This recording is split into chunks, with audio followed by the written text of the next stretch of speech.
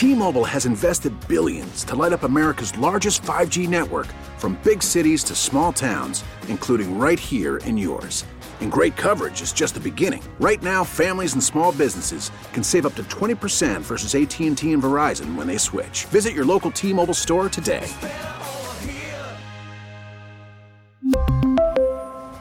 Plan savings with 3 lines of T-Mobile Essentials versus comparable available plans. Plan features and taxes and fees may vary. Spring is a time of renewal, so why not refresh your home with a little help from Blinds.com? We make getting custom window treatments a minor project with major impact. Choose from premium blinds, shades, and shutters. We even have options for your patio, too. Blinds.com invented a better way to shop for custom window treatments. There's no pushy salespeople in your home or inflated showroom prices. Our design experts can help you find the perfect window treatments on your schedule. We'll even send free samples directly to you. Plus, we can handle the measuring and installation for you. Unlimited window treatments installed for just one low cost. And with Blinds.com, you'll always get transparent pricing. No hidden fees. Our free shipping and 100% satisfaction guarantee can put the spring back into your step and into your home, too. Shop Blinds.com right now and save up to 45%. Up to 45% off for a limited time at Blinds.com. Blinds.com. Rules and restrictions may apply. Well, this week, I am at the Campbell House Museum in downtown St. Louis with Andy Hahn, the executive director of the museum. We are in a room with a Christmas tree. Tell me about this Christmas tree. So we're in the library of the Campbell House, which is on the 4th story. And at Christmas time in this room, we feature what we call our Victorian Christmas tree. It's the first type of Christmas tree that you would see in an American house in the middle of the 19th century. The tree itself is only about 3.5 or 4 feet tall. They were small. They were put on a piece of furniture, a table, or a small side table, and that's what this one is on. It's on the library table. The table has a fence going around it, a wrought iron fence, and inside the fence are the tree and then a whole bunch of toys and gifts. Of course there's toys and gifts. That's right. Not exactly PlayStations. No. Wrought iron toys, wood or mechanical or stuffed animals. Now, there's one more feature that you said exists, and that is some sound. We're on radio, so we got to hear some sound. So this tree sits in a musical tree stand. It kind of looks like a big jewelry box. It's a wooden box, and out of the center top of the box is a big metal cup. And the tree is actually sitting in that metal cup. And when you wind the box, and I'll come over and we'll wind it. All right. So it winds up like a clock. It's got a big spring in it. And then when you start it, of course it plays music, but what the listeners won't be able to see is that the tree actually turns. I can vouch that the tree is turning.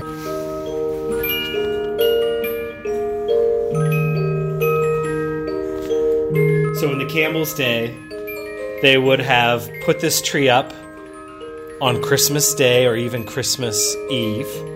It only would have been up for a couple days. They really would have lit the real candles hanging on it. I'm certain they would have had a bucket of water or two in the corner of the room just in case an accident happened. And, you know, a couple days after Christmas, it would all be put away. They didn't celebrate it in the same way, or certainly as long as we do. They didn't put out the decorations 2 weeks before Halloween, no, you mean? No. And they certainly wouldn't have kept them up till January, so that's very different from the way we do it. Things are different. Okay. In this room, there's also a portrait, a huge portrait. Life-size. Life-size. Yeah, that's the right word. With a dog also. So Two dogs. Oh, yeah, I didn't see the other one. Okay. Tell me about this. So the library, we have a life-size portrait of James Alexander Campbell, or Jimmy, and he was the youngest of the family that lived in this house. Campbells had 13 children. Unfortunately, 10 of them died before the age of 8, but 3 survived to adulthood, and Jimmy was the youngest of those 3. And after graduating from Yale as an undergrad and then getting a law degree from Harvard, he moved to Paris, France, which is where this portrait was painted. And it was painted by one of the finest portrait painters of the day, a man named Jules Lefebvre. James Campbell commissioned him to paint this portrait. It includes not only him, but his 2 beloved dogs as well. We actually have more photos and images of these dogs than we do of the Campbells. So wow, they were dog lovers. I got to go back, reverse a little bit here. 10 children under the age of 8 died? 10, yeah. How does that happen? Well, in the 19th century, before vaccinations for things like the measles or diphtheria, before modern germ theory, which is and sanitation, which has eliminated things like cholera, the very young died in huge numbers. Historians tell us that you could expect to lose about 25 or 30% of the children that you had to some kind of ailment or disease. So the death of a child was a very common thing. Now, the Campbells lost almost 80% of their children, so they were, off the charts. That would have been quite unusual, and I'm sure as parents, Robert and Virginia were thinking, what's happening? What's wrong here? And you could just say they had bad luck. Yeah, that is really bad luck.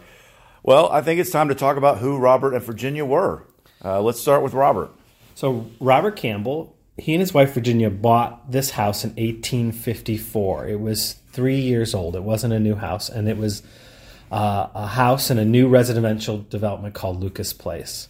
Robert Campbell had come to St. Louis 30 years earlier as a 19-year-old immigrant from Ireland.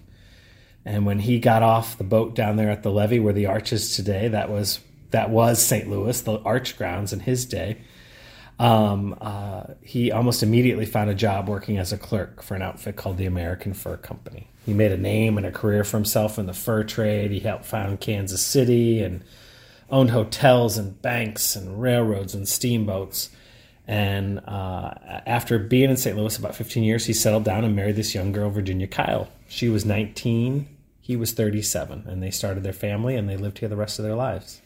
What's remarkable about what I know of Robert is that he was this Irish immigrant, but then didn't he live in the wilderness? Didn't he survive in the wilderness? Yeah, the Revenant, the movie The Revenant? Exactly. He's a character in that movie. That's what I'm just blown away by. Then he becomes an entrepreneur and makes lots of money. What a life. What a life story. I mean, he certainly, you're right, had the type of life and experience that you just can't have anymore. It just doesn't exist. To be involved in the fur trade meant that you had to go where the furs were. And of course, there's furry animals all over this country, but the fur traders wanted the beaver. And even by 1825, there weren't large populations of beaver left anywhere on the east side of the Mississippi. So they had to go out to the mountains, to the upper Rockies. And they couldn't take a train or even a wagon. The only way to get there was on the back of a horse or to walk. And that's typically how they went, because the horses carried on their backs all the goods they were going to live off of and trade for. And they walked. And his first trip to the mountains, it took 9 months and 9 days just to get there. Well, let's talk about this house. When was it built? What's the backstory on the Campbell house? So the house itself was built in 1851, and it was the first house built in a very new type of residential development called Lucas Place. And this was their family home for almost 85 years. They saw this develop into the place to live, the Fifth Avenue of St. Louis, the most elegant neighborhood around. And they saw it completely transform. And one by one from these windows, they watched every one of their neighbors' houses get torn down until they were literally living in the last one. Commercial development caught up to this neighborhood and obliterated it, but they stayed. And that's why we're still here. And the building is owned and operated by the Campbell House Foundation, which is a private charity which still raises funds to, keep the roof tight and pay the electric bill. And these old houses, as you can imagine, take a lot of upkeep and a lot to heat and cool. This building has 14 furnaces. 14 furnaces? 14 furnaces in one house. It's not your average house. It's got more than 30 rooms. So more than 30 rooms. Well, let's go check out another room. Okay. How about that? Perfect. Well, we moved on to the kitchen, where in the 1800s, the Campbells had a staff of domestic workers in a 30-room house, and they needed a bell system. Up along the north wall, right along the ceiling, you see 11 bells in a row. Mm-hmm. And each one of these bells is on a little pivot, and that end of that pivot's tied to a wire. And these wires all run along the ceiling and then down the wall inside a box. And then they're fished all throughout the building, and the other end of that wire is attached to a handle. And when you pull that handle tight enough, the tension you make by that pulling fishes its way through the house, and it'll eventually come down to the kitchen and make a bell ring.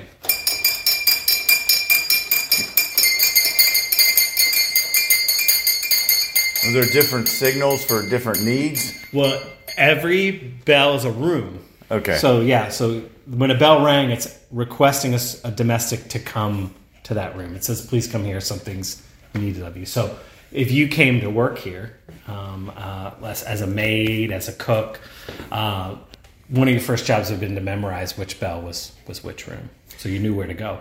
Before I forget, I do want to ask, we talked a bit about Robert, but Virginia, I hear she was a pretty remarkable woman. Well, she was remarkable on many levels. As a woman and a mother, she gave birth 13 times.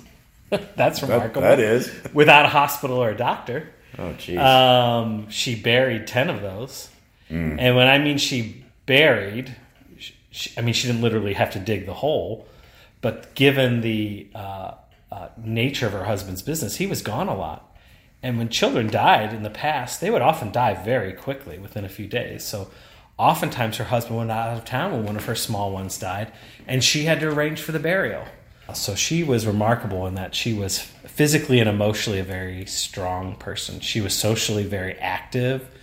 This house became one of the centers of St. Louis society. And interestingly enough, and this is one of my favorite aspects to her story, is she loved old buildings and historic preservation. And we know that because later in her life, she became the vice regent for an organization called the Mount Vernon Ladies Association.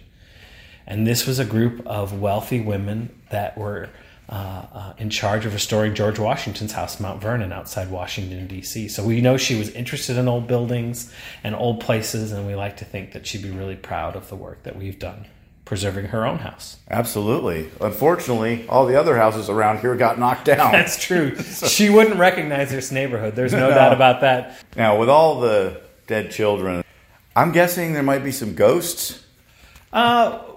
We never say the house is haunted, but there's definitely spirits here because we hear unexplained footsteps or noises. Every once in a while, something is not where it's supposed to be and turns up in kind of a strange place. So I definitely believe there's still people here. I mean, there's weird coincidences that have happened, things that had belonged to this family that strangely turn up.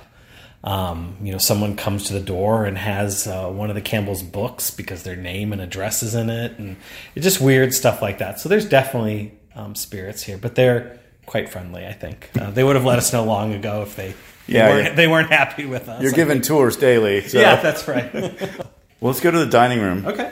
This season, it's all set for Christmas dinner, which, of course, historically was the focus of the Christmas celebration. Most people are familiar with this Charles Dickens story, A Christmas Carol, which is, of course, one of the defining, stories about Christmas. And the whole culmination of that story is the feast. And that's what you see the table here, the dining room set for, the Christmas feast. The table's set for 10, very elaborately set with, lots of china and crystal and silver. And running down the center of the table is a set of big silver aprons or kind of centerpieces. And the table is just littered with flowers and fruit. Now, of course, when visitors come here today, this is all artificial. But in the Campbell's day at Christmas, this would have all been real. And the fruit out of the centerpiece, you would have been perfectly welcome to, pick up an orange and make that part of your meal. And, it may not seem very special to us, but an orange in St. Louis in December in 1875 was a rare and expensive thing, so it would have been considered luxurious. Now, the pieces in here, in this room and the other rooms, the kitchen and where the Christmas trees are all of these authentic pieces? They are. Now, how did those get preserved? And I read something about photographs. Yeah. That had existed and then were discovered again. Yeah. So when people come here, they not only see a house that, of course, remains, but amazingly, this house is so well intact on the inside. And that's because the Campbell's objects are still here. When the last of Robert and Virginia's sons died in this house, he was a reclusive old man, and he had no close relatives. So the contents of this house were literally put on the auction block. Everything in this building was going to be sold. And that's what really motivated a group of St. Louisans to save this house, because here was an opportunity to save part of our city's past, like I said, the last of its kind in the neighborhood, and filled with interesting stuff that relates to one important family's story. And so they were able to acquire that. So when people come here today, they see the tables and chairs that Campbell sat at. Here at the dining room table, President and Mrs. Grant were guests many times and ate. And on top of that, about 50 years ago, an album of photographs showing almost every room in this house, what it looked like in the 1880s. And so those photographs have been our guide in restoring the decor, the wall coverings, the way the ceilings are painted, having carpets remade to match what was here in those photos. And that was in the 19th century. Wow. Great discovery to get those photographs back. It was... That's one of those little things you asked about hauntings, and I said spirits. And that's one of those stories where spirits were definitely at work, because that album of photographs was actually discovered in a dumpster. Holy cow. Yeah. I didn't even know that part of the story. Yeah, it was discovered in a dumpster by a St. Louisan who had a barbershop downtown, and he thought it looked interesting and old, and it just so happens that one of his customers was an architectural historian who happened to be the president of this museum's board. And this gentleman came into the barbershop to get his haircut, and he sits down, and this album ends in his lap. And he says, "Where did you get this?" He said, "I found it last week in the dumpster."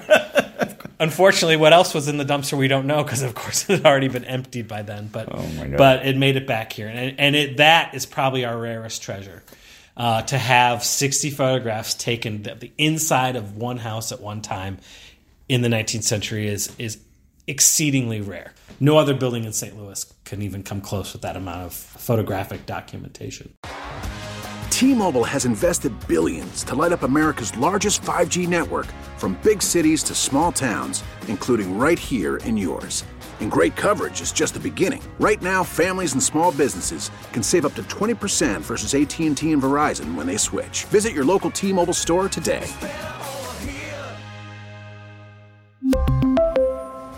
Plan savings with 3 lines of T-Mobile Essentials versus comparable available plans. Plan features and taxes and fees may vary. Spring is a time of renewal, so why not refresh your home with a little help from Blinds.com? We make getting custom window treatments a minor project with major impact. Choose from premium blinds, shades, and shutters. We even have options for your patio, too.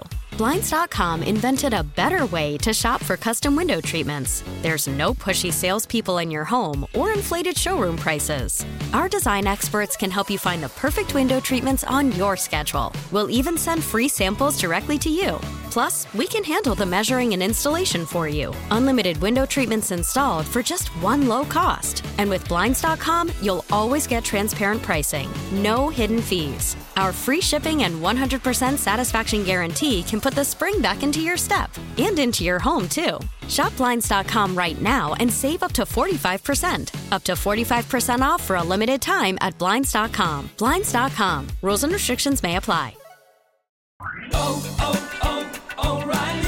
Protect your vehicle's engine with a full synthetic oil change and save with Mobil 1 at O'Reilly Auto Parts. Purchase 5 quarts of Mobil 1 full synthetic motor oil and receive a $10 O'Reilly gift card after rebate. See store for details. With your Mobil 1 purchase, you'll also receive 2 times points during Old Rewards Bonus Points Month at O'Reilly Auto Parts. O'Reilly Auto Parts.